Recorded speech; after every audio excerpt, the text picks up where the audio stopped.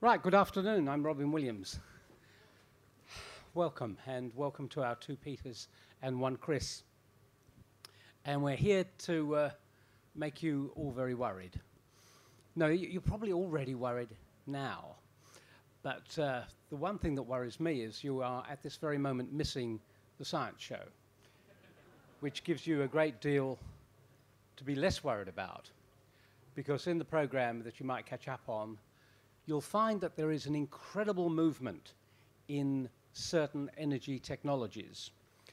Just published in the journal Nature a couple of weeks ago was fusion power, if you remember that, where they zap a tiny piece of hydrogen and get fusion power which could look after our needs for, is it 1 million or 2 million years? Then there's solar energy, solar power, which could be so efficient now that it could be cheaper than fossil fuels to run the grid now. Then we've got energy from poo and energy, oil actually, from algae. So much promising to make a difference in terms of 21st century technologies instead of 19th century ones.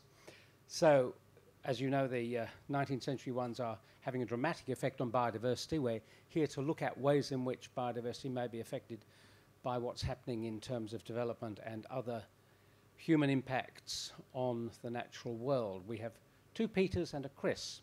Peter Owen is next to me, and he actually lives in Tasmania and is a lawyer, is connected to the Wilderness Society, and I'm going to go through the panel one by one to ask them essentially for 5 to 7 minutes what they're on about, then we'll have a chat, and then we'll ask you to have a chat with us. So first of all, Peter Owen. Okay, you probably know a lot of these facts. I mean, the population's going up at about 200,000 people per day. That's 80 million a year. Greenhouse gases have increased by 60% since 1990.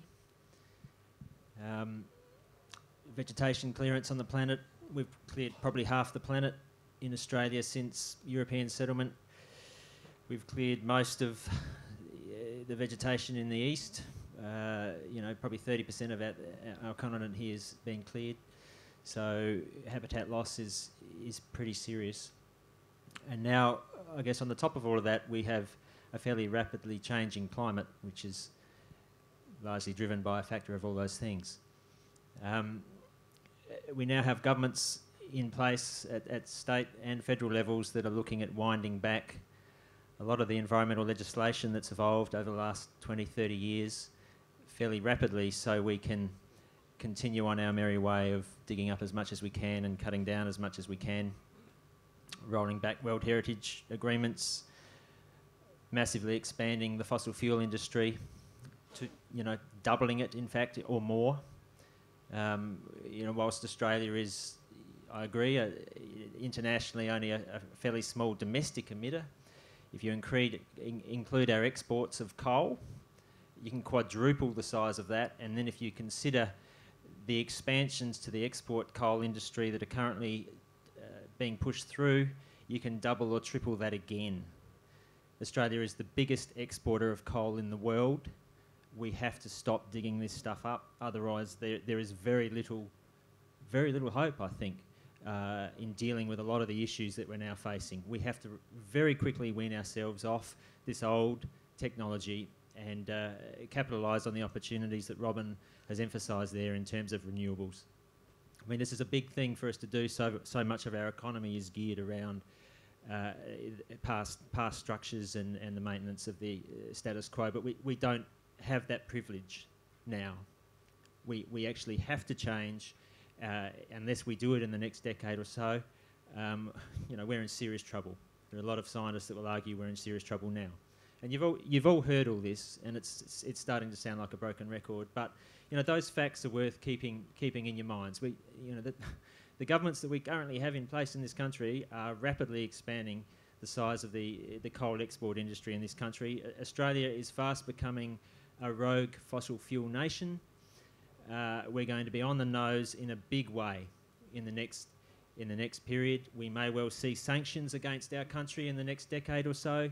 We may see all sorts of international litigation when people start to recognise the severity of the issues that we're now facing climatically, and those issues are being driven by the burning of fossil fuels, coal being probably the worst of those. So that's out there. Some positive things. We need to rapidly reconnect our land and seascapes. Given that the climate change that's already happening, unless species can move and adapt to the changing climates that we're now seeing, and I'll focus this just on Australia, we've got a protected area system, World Heritage Areas, wilderness areas, conservation national parks, etc. Unless we connect all of those isolated pockets of remnant fairly quickly to allow those species to move through large corridors and adapt to the changing climate that is already happening, that is already locked in, we're going to see a phenomenal species extinction. Now, a lot of this work is already happening, which is a positive news story, but people really have to get behind that and push governments to fund these programs.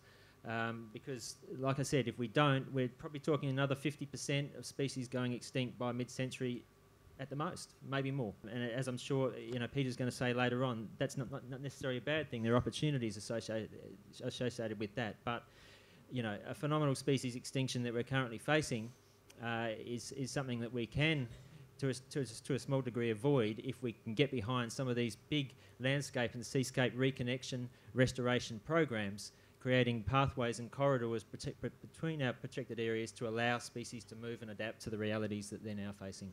Peter, what you just said makes me inclined to give up. Why should I not give up? I don't think giving up's an option. Life is too precious to give up. It's certainly stacked against us. We're going at 1,000,000 miles an hour into a brick wall at the moment. There's no doubt about it. But there are alternatives, like you say, renewable energy. We must move in this direction fast. We must start funding environmental programs. There is no alternative here, and the longer we all allow that not to happen, the more we're, I guess, guaranteeing a fairly bleak future. But there are a number of commentators, not least Bjorn Lomborg and Matt Ridley, and I could extend the list, who say that this is the best of all possible times. The news is very good, pretty well universally. Progress is being made, and stop talking it down. What do you say to them? I mean, that's an odd thing to say, in my view. I mean, if you look at what is happening on the planet, and you're honest and objective about that, it is undeniable that there is a serious problem. And we know the drivers of that problem, and we need to make those changes rapidly. We need to wean ourselves off fossil fuels quickly. We need to get behind renewable energy. We need to look at reconnecting our ecosystems and allowing species to adapt to the inevitable changes that are already locked into the system. If we don't do this, given the fact that we know all this, the best science in the world tells us these things. That's all we've got to go by. You can run around poo-pooing what our leading experts in the world are saying, but at the end of the day, they're the best people to listen to. They're saying that these are the key issues that we need to address now and into the future. We have to do this. There is no alternative. Thank you, Peter. And it's interesting that this week, once more, Ove Hugh Gilberg, the Professor of Marine Science at the University of Queensland, did remind us that 50% of the coverage of coral on the Great Barrier Reef has gone. 50%. So the evidence that Peter Owen was just talking about is there. Our next speaker talking about the threats to biodiversity. First we've heard climate change. Now it's a question of population. And Chris Daniels is from the University of South Australia. Chris. Thank you very much, Robin. Yeah, well, I can continue with the story of misery and appall that we certainly face between now and 2100. So I will, and I think I'll just make a couple of points fairly briefly before you all want to commit suicide.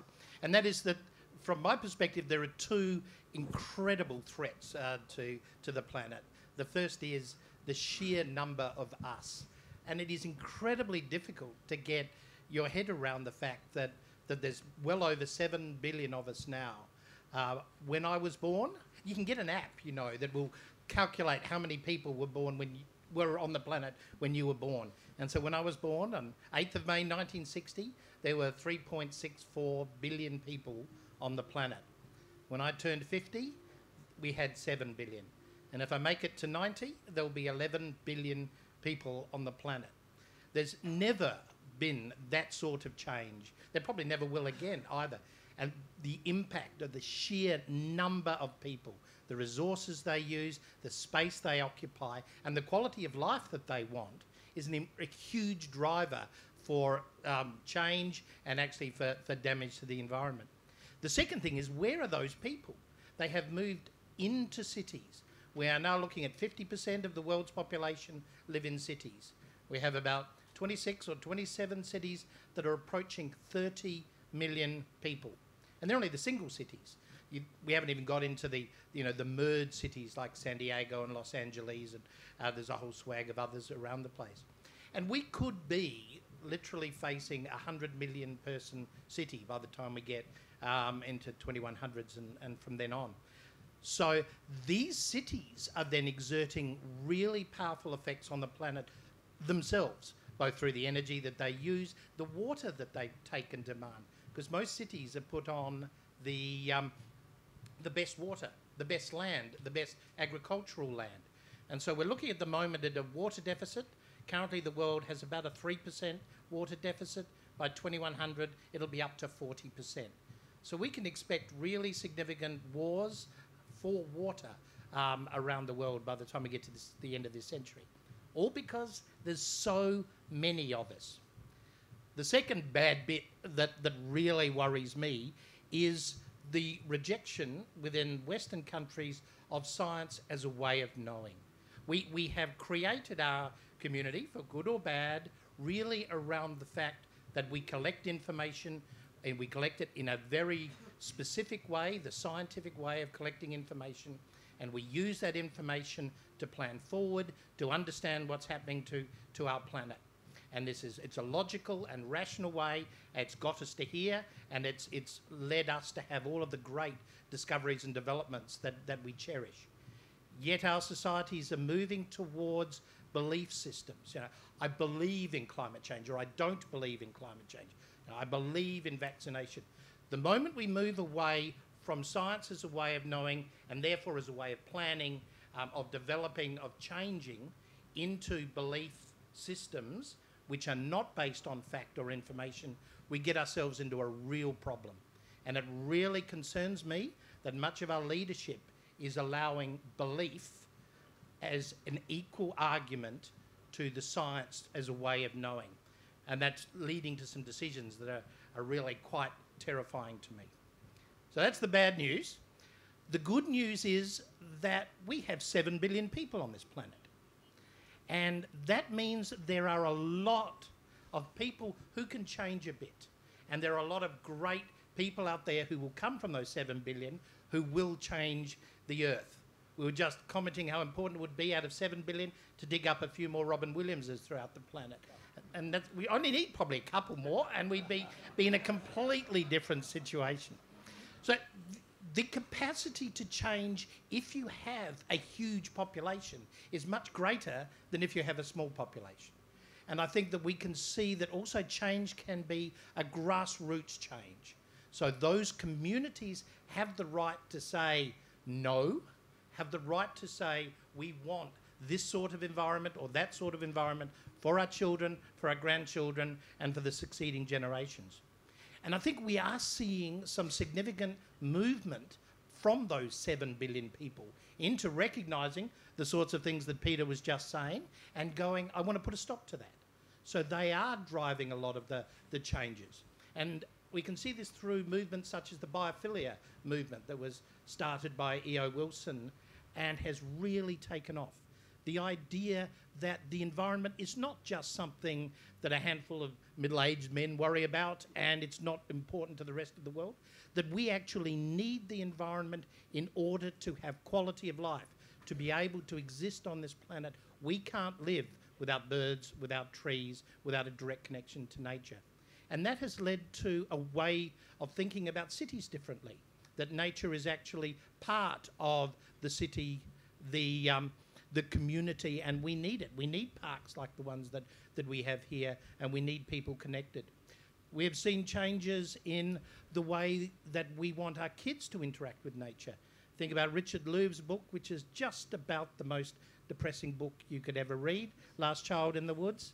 I've never been able to get through it. I just wind up throwing it at the dog, because it argues that we now have kids who haven't climbed trees, that we have cities where kids don't ever see anything living. So when they do see an animal in a zoo or in a museum, they just have no connection with it. It's bizarre. It may as well have come from another planet in deep space. So how do we connect those kids with nature and their kids and their kids? Because we simply can't have multiple generations growing up without any connection with nature, because how are they going to solve the sorts of issues that Peter had developed? And so we've seen nature play come as a result of that. And it's now spread throughout Western Europe, the US, Australia. These are ways that families, that communities, that schools, that clubs can connect with kids.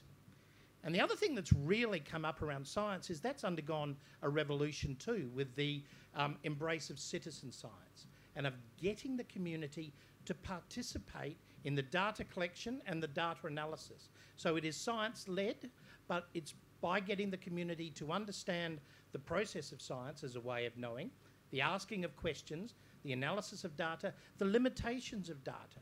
So that, no, we don't come up with facts that will solve a problem immediately, but we add information to the pool that leads us to make better, more logical, more rational, more informed decisions. That has been a really powerful movement. So I'm incredibly excited about the citizen science as a way of moving us from a I believe to not believe into a knowledge system. And I think I will stop there. Thank you very much. I'd like actually to expand on that because, thank you. Crowdsourcing, as it's called, it's been going for some time, actually in astronomy, and I don't know whether you've heard of Galaxy Zoos. Started off in Oxford, and it was categorization of galaxies. There were two different sorts, and the student who was looking at them, about 1 million of them, realized he'd be 275 by the time he'd finished sorting them. So he put the stuff out on the net and invited everyone between the ages of 6 and 96 to take part. The first thing that happened, the server melted. Yeah. People were so keen. The second thing that happened was they were connected, the public, with real authoritative scientists who knew what they wanted, and so that gap that you talk about was bridged. The third thing that happened was that the public, looking at these pictures, spotted stuff that the scientists were too busy to notice. They saw other things. The fourth thing that happened, and there's an example in Tasmania called RedMap, where you take pictures in the ocean of fish, birds, creatures who may be further south or north than they usually are, and you can sort out what's happening on the ground in your area, and you're connected to your place, not just the whole big world. This is amazing, isn't it, Chris? Absolutely, Robin. I mean, you've just really encapsulated the importance of citizen science. And it can be tens to hundreds of thousands of people. There's a big bird count that goes on, one in the US and one in England, that started with a handful of people and have now got people counting birds in their backyards, and there are thousands upon thousands of people. And it also is a statement that people do want to participate in science and understand that our way out of this mess is through the scientific process. So this is a message that we also need to make sure is picked up by our political leadership. Welcome to the People Revolution. Yeah. And our third speaker, another Peter Ward, has been abroad, but he's now back. He's at the University of Adelaide. Peter. Yeah, thank you, and thanks to the organizers of this. I think the University of South Australia should get a great shout out. But I also want to thank my new people who pay me, University of Adelaide. I was at the University of Washington in Seattle for 30 years. Cities come and cities go, and intellectual centers come and go. And I think you folks of Adelaide, you are just starting to see this place become one of the great intellectual centers of the world. I am so proud to be here. I think of the University of Adelaide as our MIT, but it's got heart. MIT doesn't have arts. So I was so pleased to be able to leave my fat, cushy job and become a lecturer here. So thank you for having me. I kind of think of this, well, wait a minute, after I've given a few of the lectures, they may not be clapping. I kind of think of of the situation we're in as the Dickinsonian great story, A Christmas Carol, where you've got a Ghost of Christmas Past, the present, and the future. In the 1980s, REM wrote the song It's the End of the World as We Know It, and I Feel Fine. Well, we're now in a new century, and I think a lot of us don't feel fine. We're not going to be singing that song. And we do have the power to change it. I mean, the realization, 7 billion people is too many for all of us to live with the way we do want to live. But there's the reality, there are 7 billion people. Today is International Women's Day. Women brunt the greatest problem when there's poverty. In this world, if we do not raise standards everywhere, we raise standards nowhere. Now, I studied deep past. I studied deep time in the fossil record. It was very almost comforting when Bruce Willis saved the world in the movie Armageddon, because mass extinctions were always thought to be giant rocks from space, and I mean, how could you get out of the way of that? But now we know that every one of the past mass extinctions, including that killed the dinosaurs, was caused by too much carbon dioxide. And in the past, it was volcanoes. Now it's Volvos, although I shouldn't beat up on that because I owned a Volvo. But carbon dioxide is carbon dioxide. And when we get up to levels that are about 1,000 ppm, and we're 400 right now and going up 2 per year, we know from the deep time that whenever there has been 1,000 parts per million carbon dioxide, there have been no ice sheets. 2 types of ice. Ice sheet sits on a continent. Every bit of ice on an ice sheet that melts causes sea level to rise. So to me, the greatest threat of sea level change that is going to affect us in our lives is the rise of sea level. I mean, you in Adelaide, you know that you've got the ocean very close and the salt moves sideways, and that you cannot have certain types of agriculture, even around your city, because of salt infiltration. If we raise sea level even 1 meter or 1.5 meters, yes, you've buried a lot of countryside, but the salt gone sideways makes it way, way worse. A great deal of the rice on this planet is grown at areas where 1 meter to 1.5 meters of sea level rise is going to wipe it out. We can't have an intersection of sea level rise and 11 billion people. So it is dire. You think, well, it's not in my lifetime. Yes, it is, and it's in our children's lifetimes and after that. So the deep time is really, really stark in a way. George Santayana said that those who ignore history are condemned to repeat it. And when you see that word condemned, I mean, that's the sort of the scariest, darkest side of it. But what we're ignoring in any of the climate change debate, I really do think, is deep time. And deep time has told us that when CO2 goes up really fast, and it's been short-term volcanism, we produce mass extinction. We even know now the dinosaurs, yes, the coup de grace of the KT extinction 65 million years ago was indeed the Chicxulub asteroid. But I've been 5 times to Antarctica, and we've been studying just beneath that, the 50 to 75,000 years prior to that impact. And there was a huge flood basalt in India called Deccan. They raised carbon dioxide levels from about 800 to over 2,000 over a period of 50,000 years, and all kinds of things died out. So we have, at this point, I kind of think of this, in the 1930s, really bad alcoholics died because there was no hope. And then Bill W. came along, and the first step was admitting there's a problem. We now admit that climate change can be a problem. We need to understand how bad the problem is, and that's where deep time comes in. Deep time can tell us, yeah, I mean, this is more than just a problem. A problem is an unbalanced checkbook. But a worse problem is you're walking up the guillotine and there's no way out of it. So we've got a problem. We've got a problem that we have time to work on. And as Chris said, we've got 7 billion people. And to me, the most important thing, if anything can be taken away from these types of gatherings, it is how powerful each of us is. Each of us uses enormous quantities of energy. We eat a lot of food. Think about all the burgers you've had in your lifetime if you eat meat. I mean, each of us has an enormous thumbprint that a very slight change in any of our lives multiplied by 7 billion has tremendous consequences. The dinosaurs got wiped out. Mass extinctions, you can say, were really the road to opening up new types of life, and there's a certain goodness in it. But after the worst mass extinctions, there were dead periods for hundreds of thousands to millions of years. Now, we really don't want that. I think we can engineer our way out of this. I think we need to do science. I think we all need to be able to sacrifice. But if we give up hope, that we've lost. So I think I'll stop there and hand it back over. Thank you, Peter. One thing that some of the critics of the climate science come out with is the connection between high levels of CO2 and climate sensitivity. And you're telling me that there's evidence in the past that high CO2, past the levels we've experienced at the moment, 400 parts per million, does show a rise in temperature. The evidence is there. Is that what you're saying? Yeah, and it's beautiful. Fossil plants give us all we need to know. I live here now. Seattle, Washington has beautiful 50-million-year-old palm trees everywhere. And let me tell you, Seattle, Washington is not this beautiful day that you're seeing here. It's a cold, miserable place. Everybody says, what a great city, except it has the second highest suicide rate on the planet, only after Uppsala, Sweden, where even more dour Swedish people jump off bridges. I mean, why does Bill Gates live there then? He's barely there. He can afford to live.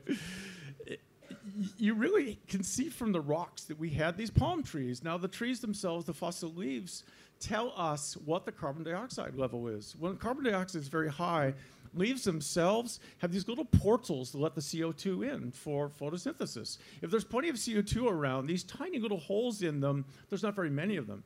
If carbon dioxide is very low, you've got to have a lot of little entrees to get that CO2 for photosynthesis. You can measure them. We can come up with an absolute measure, plus or minus 50 ppm, from a fossil plant. Those tropical plants only lived in the heat, and they tell us carbon dioxide was over 1,000 when we were 50 million years ago. So we get direct measures. Yeah. Now, Peter Owen, it seems to me that there are a number of things that we could do. Sometimes the cliche goes low-hanging fruit. And one of them that struck me this week, there is now a coal fire in a coal mine going on in Victoria. It's been burning for 4 weeks. Some of these fires in holes have been going since 1962, and there are thousands of them. And the estimate is that they produce about 3% of the world's greenhouse gases.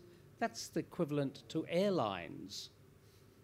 It's extraordinary, just burning away, and no one has done anything because it costs too much or something.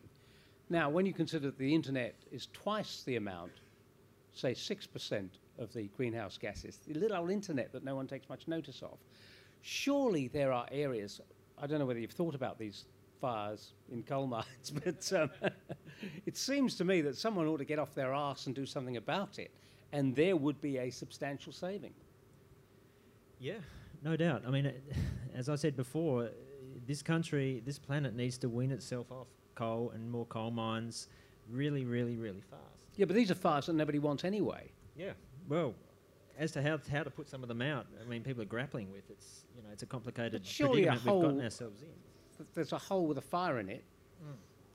I mean, we went to the moon in 1969. I mean, it shouldn't be that hard. No, well, you'd think not.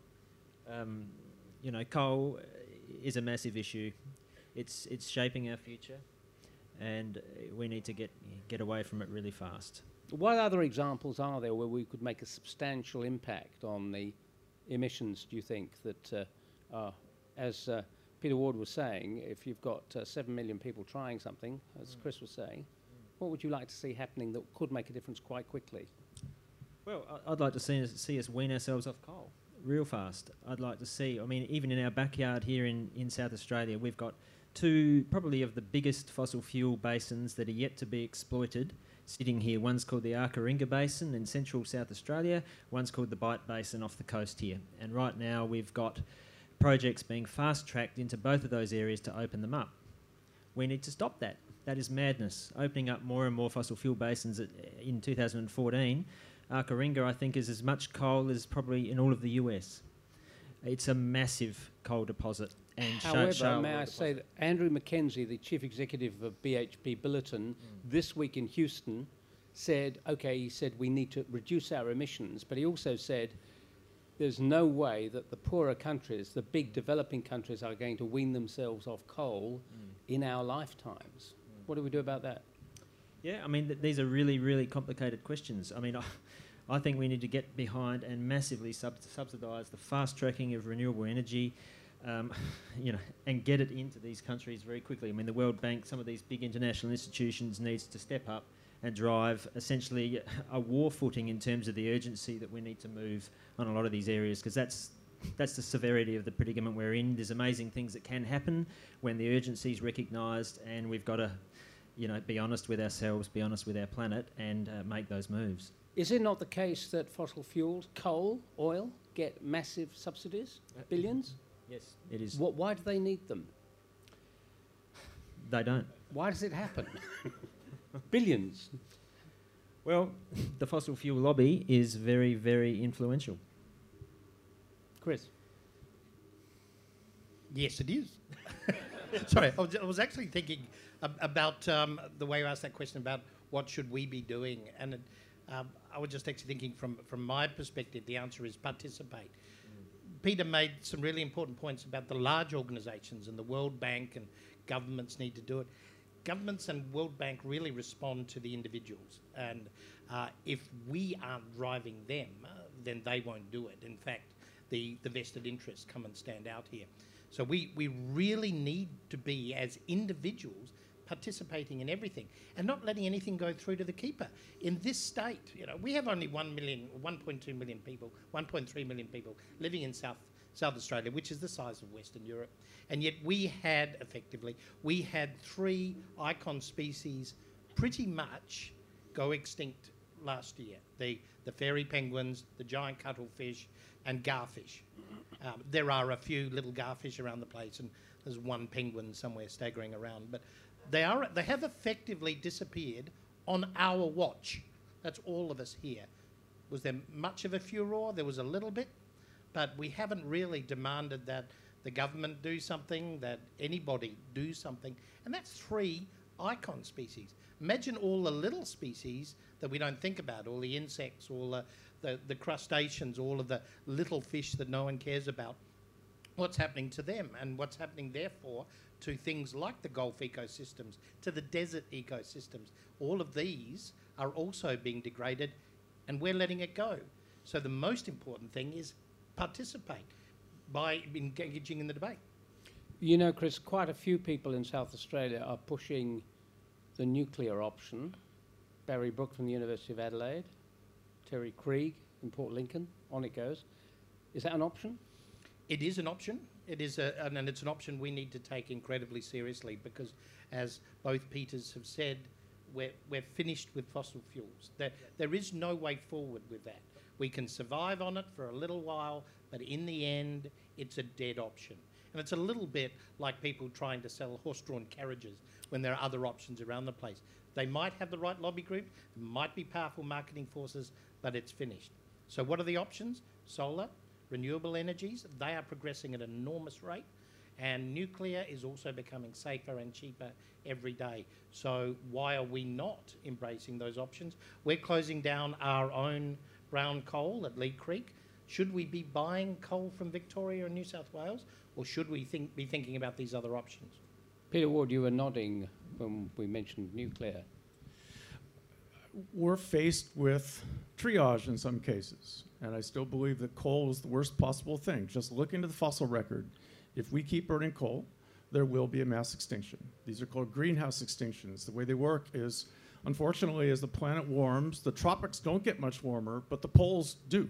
This is why the Arctic ice is disappearing. Now, why do we care if we have a warm pole and a warm tropics? If they're the same temperature, there's no heat redistribution. Ocean currents slow down. It creates deep water stagnation. The bottoms of the oceans lose their oxygen. It works its way up, and very nasty microbes that produce hydrogen sulfide eventually hit the atmosphere. These greenhouse extinctions are the cause of every one of the great big mass extinctions in the past. If we move forward, it's got to be through education. It has to be through embracing science. I come from a country, there's a sense in the world that the United States is a technical country. You can't be considered a technical country when half of your population does not believe in evolution, and that a third of them believe the Earth was formed 6,000 years ago. The way forward, healthcare is eating up so much of American money. The University of Adelaide is pushing healthcare, but not healthcare when you're in the hospital bed, but preventative measures. Why do we do things that get us not in the hospital bed in the first place? Why don't we do something with the environment that keeps us healthier before we get into those hospital beds? We've also got to embrace science in terms of agriculture. Again, there's a very scare tactic going on. A lot of the GMOs, a lot of the genetically modified organisms are indeed horrible. The nuclear option I find horrible. But on the other hand, we have to move forward. A more horrible option is doing nothing, using coal, and more people go into poverty. I'd rather have, at least through education, at least through the universities, keep them funded, keep moving forward. Were you saying that the GMO option in agriculture is a good idea, or it gives you the horrors? It gives me the horrors because of the possibility of monstrosities. On the other hand, at this stage, we are beyond the ability to say we're just not going to do it for moral grounds. We have to use science to make crops better. Monsanto, one of the worst companies on the planet, put in genes that allow pesticides to get to the wrong creatures. Genes jump. On the other hand, we need to produce crops that could grow in salt water. We need a mangrove that's going to give us a pineapple. We have to use science forward instead of labels. But you seem before to be putting GMOs all in one lump. Surely they're as varied as their, chemicals are for anything. That's the problem with the labels, isn't it? Depends on the case. It's just we pigeonhole things. So again, we have to be technical and we have to be intelligent. It seems rather ludicrous that Europe, for instance, has been developing potatoes that are not affected by blight, but they're banned, and so you have the most gigantic loss of crops for no reason. And a monstrous potato is something I've not yet come across. It's interesting that the first Prime Minister Science Prize, that was then called the Australia Prize, was won by a botanist from Adelaide who developed a sort of engineering that eliminates certain genes. It was a brilliant piece of science, but he was amazingly attacked because it seemed to be into this GM horror box. But Chris, you're about to say. Well, I was just actually going to reinforce that point. We now are seeing GM crops appearing in North Africa, for example, where they need to be heat tolerant, they need to be salt tolerant, and have much less water because there's going to be less free water around the place. So you mustn't put them all in some boxes. We do tend to think about the Frankensteins and the monsters that people were saying, but at the same time, already GM crops are saving millions of lives. The trick, as you really pointed out, is it's about the fact that science is an ongoing process, that it has got us into this condition because it's enabled us to be 7 billion people because we don't die of plagues anymore and all those horrendous deaths. But then there are more situations that come from that, and we have to keep rolling forward. And in fact, many of the people who call the greenies, the people who want to stop things, are actually those who want to keep everything in a 1970s style economy with 1970s style activities, whereas all of these new sciences are in fact incredibly exciting and are going to be the way out of this mess we're in. Well, we're talking about biodiversity, and biodiversity is a bit like your own personal health. Everything seems to be going fine until one element suddenly crashes you hadn't noticed, and then lots of other things crash. And the interaction of all these different plants and animals on a stupendous scale. I mean, when you think that if you pick up a handful of soil, there are as many microorganisms in that handful of soil there as people who have ever lived, say 8 billion. Just imagine the complexity of an ecological unit. So now ask the questions. We know that science has been around and scientific method has been around for hundreds of years with us, but it also keeps changing, keeps moving, keeps advancing. So what was true in scientific terms 200 years ago is not longer now, okay? And I want to talk a bit about the belief systems. This question goes back to belief systems. If you could put your question rather yes. And this is not about the climate skeptics because we know what their motivations are, or it's not about religious belief systems. But there are other indigenous and aboriginal belief systems which are quite important ways of seeing what our reality is. Is there any way that we can incorporate indigenous and aboriginal belief systems in this conversation? Because it seems to me that science is the only way of seeing things under your Thank you. What you seem to position. be saying is looking at a rather more general view of the world rather than too narrow a one. Yes, I think that's exactly right. There's a slight difference between having a belief, I believe in vaccinations, I believe in climate change, I believe in, and a belief system that incorporates the earth as part of how we're living here. Any belief system that does that, and Indigenous ones do this the best of all, has a real place in understanding management. So science is a way of knowing, of collecting information, of sorting information, and of being able to work with it to come up with a rational answer. There are a lot of different ways you can manage, and that's where those sort of Indigenous systems become useful. Peter Ward.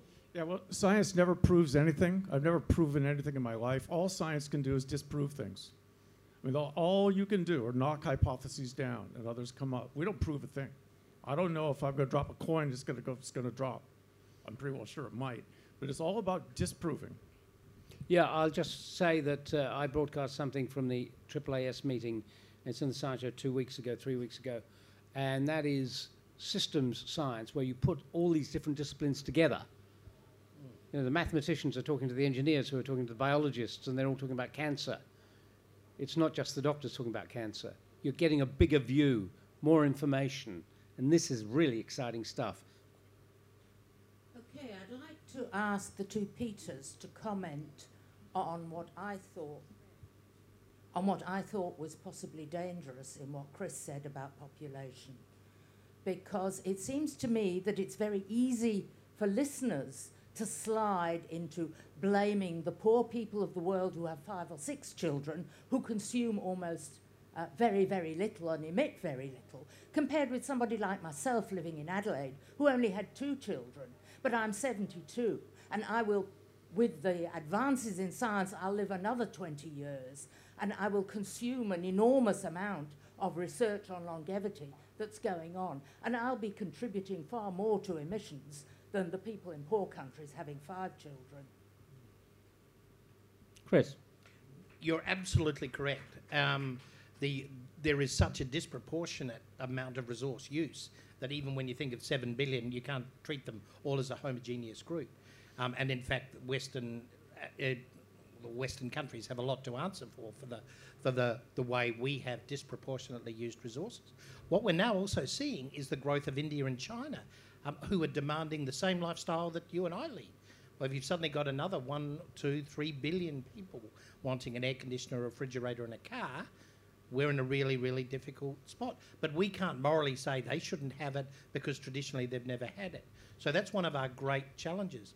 The other important thing to remember is that of the 7 billion people, there's pretty much 3 billion who are completely disempowered around the world, and that is women. And the most important step we can do is to empower women through a whole array of equalisation activities across the world, and that will also bring down population growth and change the standard tremendously. The massive inequality between males and females on a world scale is a huge issue that we have to solve. Peter Owen. Yeah, look, I agree with what Chris said. I mean, we've got to fundamentally look at ourselves. There's no point blaming anyone. Everyone's actually got to look at themselves and ask some fundamental questions around their lifestyles and the sustainability of that, etc. I mean, I felt for a long time we could live the absorbent lifestyles that we have in the West, being relatively small in terms of our population, etc. But you sell our consumerist model to where the majority of people live in this world, and then encourage them to, think that we're living some utopian vision, and then they adopt that consumerist model, which is what we're seeing now. You're going to have a phenomenal problem. Ultimately, we've all got to really look within ourselves, come back to basics and ask what actually is essential here. Are our lifestyles completely unsustainable or not? Sure, we can't say to someone, you can't have what I actually take for granted. That's absurd. But, this change has to actually come from within everyone, and we've actually got to ask some really, really serious questions and just be honest. And one of the serious answers could be about, okay, rather than feeling guilt, what do we do about it? And I've got a friend called Jeremy Leggett, who's the solar king in Britain. His patron for solar aid used to be Kate Blanchett. And what he does is substitute the kerosene killer lamps that exist in zillions of different slums around the world in Africa and especially South America and Asia. And for $6, you've got a solar lantern, which enables the kids to study. It stops some of the 2 million people a year who die of kerosene poisoning. And that makes a gigantic impact, not least because it's the basis of a village industry, because they can then take over and run the business themselves, which is very exciting. Question there, please. What I really want to ask is why, when we have panels such as this one, we don't also have an expert from the social sciences. Because it seems to me, and I don't wish to be unkind, but it is naive to imagine that society is going to change in the way that we would like it to in the short space of 10 or 20 years. Sorry, rubbish. So the problems we face are social problems as well as scientific. So I just wonder if the panel could comment on that. Peter, you're a lawyer, aren't you, a social scientist? Yeah, I agree with what you're saying. I don't have much to add. I mean, it's it's a no-brainer. Look, absolutely it is. And in fact, you can think of how many scientists have come up with solutions that are completely unacceptable to community because they haven't connected with social scientists and with policy makers and those that actually understand the way the community feels. You can think about poor old Hugh Possingham and koalas in Kangaroo Island in 1990 was a good example, and he wound up leaving the state. So you're quite right. We actually do a huge amount of our work now with social scientists for exactly the reasons you say. What was wrong with Hugh Possingham's approach? Well, he took, I guess, a very dry scientific approach around how to best manage koalas on Kangaroo Island, which is the old 303 type measure, that you can cull them, that you can reduce their numbers in an easy culling manner. Completely unacceptable to the community and to the overseas community. There was a great deal of backlash towards that, and that whole program was scrapped. It's scientifically highly valid. It's actually pretty efficient in terms of dollars, but it is just not acceptable to the community. So scientists can't work alone. Partly, if he had worked with a social scientist who could understand why koalas mean so much to us and why we bond with them and we hold them in such high standard and why the Japanese do and many other people from all around the world, then that solution would not have been tabled, but another one would have, and we would have been able to move forward more effectively. Look, I think that for me, I've looked at this for a long time, and I feel like the root cause of what we're facing as humanity on this planet is that we've built structures around the need to create more and more profit. Okay, so when we're looking at any sort of environmental problems that are happening, and they're very solid science behind needing to make the changes, unless they're profitable, they don't get done. So, you know, I feel like there's really a great need for humanity to start creating structures that are not focused on making money, but come back to actually focus on what's important for our survival, which is focusing on the planet and looking after it. So I'd like to hear your comments. Peter Ward.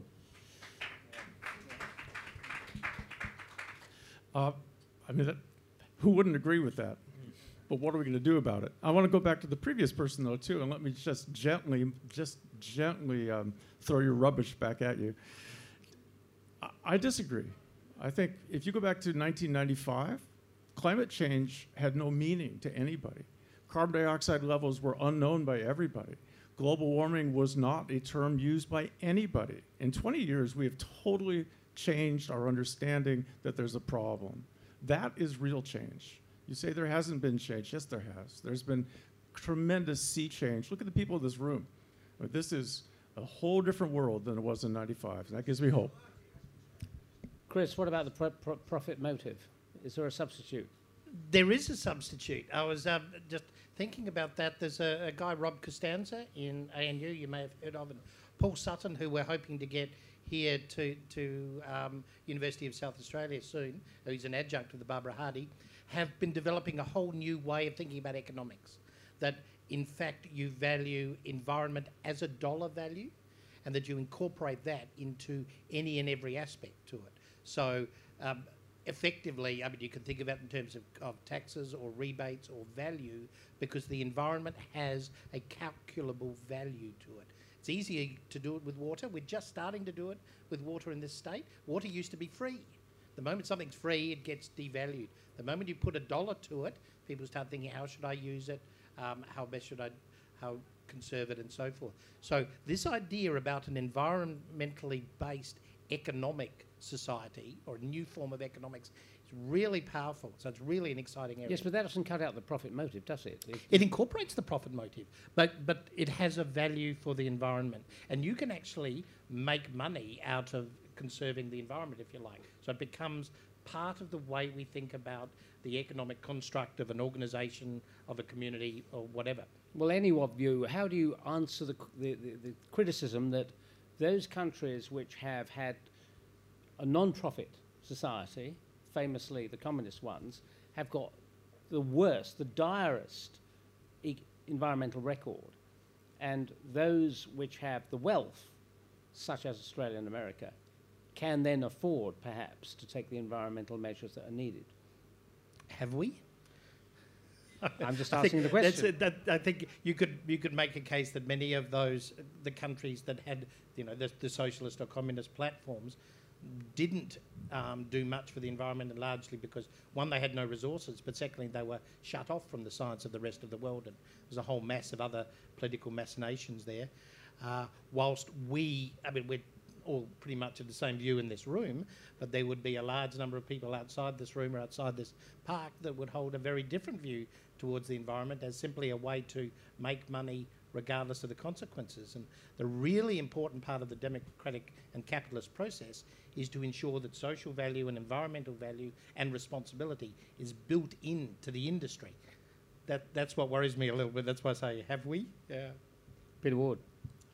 Oh, I was just thinking that thank God Australia would never dump sediment in the Great Barrier Reef. Question over there, please. Yes. I'd be very interested to know if you could inform me a little bit more, or two things that I've heard recently, and maybe I'm misinformed, is one, Lockheed Martin have signed a contract to put in place in Victoria the largest wave generator in the world. Does anyone know anything about that? And the other is that in South Australia this year, the first crop of tomatoes was grown completely with seawater from evaporative processes. And this will revolutionise agriculture. It's just happened this year. Does anyone know any more about those two things? Both of those things are happening. The wave technology is actually taking off around the world. There's some really spectacular developments in the River Severn, I think, in England, and in many tropical countries that technology is taking off. We were even doing a little bit here in South Australia, and you may have heard trying to tow one of the wave things down past Carrickalinga. It capsized and sank, unfortunately, which is not a good outcome. But in fact, wave technology is potentially very useful. There are some downsides. The biofouling agents that they have to use to keep the blades clean and things remains an issue. But that's part of the whole suite of renewable energy systems that can come on board. The tomato one is another example of you can't put all GM in the one bucket. Yes, in fact, there's some wonderful wave technology being done in Perth, and there's a system whereby you've got a mechanical system underwater which then puts pressure on something that's coming up, the water itself, and you've got not just the energy, but you've got a system whereby you get pure water coming out of the system as well. So you've got two things in one, and I think it's Carnegie is the firm over there, have made a statement in the last couple of months saying that their technology has risen one level higher. But the interesting thing is you've got a great number of these really exciting technologies which are underinvested. One of the ones which I find most exciting is the geothermal energy, for example, not the obvious ones which are fostered, say, in South Australia, but also in the Latrobe Valley. The professor of physics at the University of Melbourne, Rachel Webster, has fostered something which involves leaving the brown coal on the surface and underneath that, the blanket of coal keeps the heat there for you to exploit by squirting down CO2, and out comes the heat. And the idea is you could keep Victoria going with half its energy for the next, several hundred years. So why isn't it done? Investment money. And investment money can cover any number of those sorts of technologies. I just want to say something. In France, they have been trying to do geothermal for 30 years in a place near Strasbourg. And fortunately, not only are the results poor because the heat seems to move around, but also there are some people now that complain that their house is full of cracks and all that just in this area. So I think one of the reasons it hasn't taken off there, for example, it's because it seems really difficult to tackle. But my questions earlier was, I don't understand why in Australia we are one of the last countries where we give out so many plastic bags in all the supermarkets, and also how we don't collect in each store that sells fluoride, we don't collect them back and all that. It seems, what me as an individual could I do to change that? Do you believe in things like change.org, that by signing a petition you could actually change things, or is that impossible? Like, you know. Peter Ward. Yeah, I agree with the plastic bags. Again, in Seattle, we've outlawed them. But I was at a TED Talk. It was so fascinating. Crows are very smart.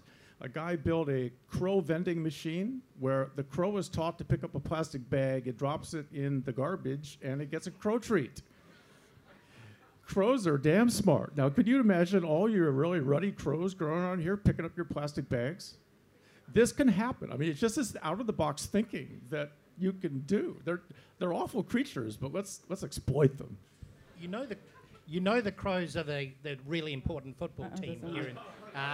So you've now got a whole lot of footballers running around collecting plastic bags. Excuse me, you're forgetting the microparticles. Whatever plastic bag you use, the microparticles in the water don't dissolve. I would actually just like to follow up on your point, because I think that the plastic bag legislation and the change in behaviour here has actually been really quite profound.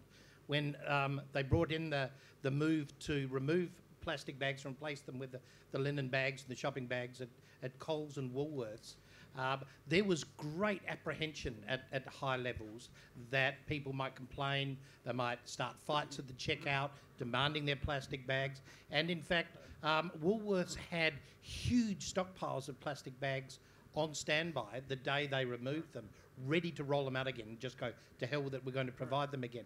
But people didn't do it. They were happy to accept buy the reusable bags, buy the cornstarch bags, but most importantly, be able to bring your own bag, do your shopping and take it home.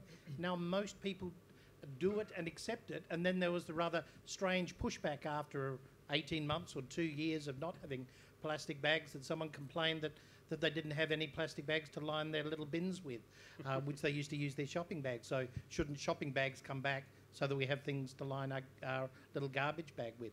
It's just that there's always someone who will take a step backwards. But the community step forward around removing shopping bags was incredibly profound. It's a bit like the 5-10 cent thing on cans and bottles.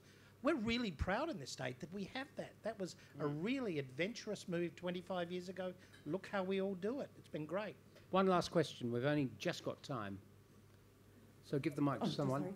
I'm not sure if this has been mentioned, but we're talking about fires, whether the forestry industry that use the burn-off method that's contributing massively to fires, to the pollution.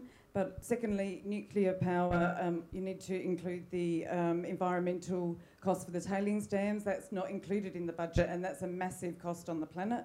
Thirdly, GMOs. There's just recently studies come out about the pollution that's coming off not only from the herbicides, pesticides, etc., running off because of the chelating of nutrients in the soil, excess topsoils going off and damaging the reefs, increasing CO2 in our water. So that is actually a contributor to our problems with the climate. Is that a question? The question is around that, because that wasn't mentioned. When we talk about GMOs, it's complicated, it's not been tested, and if you're talking about health, there's also complications. Is there a question there? About the runoff, whether the people are aware that that is increasing amounts of pesticides running off into our oceans, causing climate change. Basically, it was come out about a month ago. Is there a question there? What about the GMO runoff? What about the GMO runoff? It's bad. Yeah. Look, you're right. And the important thing is to have the sensible debate as the science unfolds. This is actually a different way of thinking about the science than the old way of where scientists here will do it, will implement it, then we'll go, uh-oh, and the community just has to put up with the downsides of it. By working together, you work through those, you accept that those are very real issues that need to be developed on a case-by-case basis and treated early so that we can actually solve the problems as they unfold. Thank you very much. Well, 3 threats to biodiversity. I was talking to Peter Owen, Chris Daniels, and Peter Ward. And Chris Daniels is going to be signing books down the back over there. So thank you very much, and thank you, panel. And thank you. Thank you.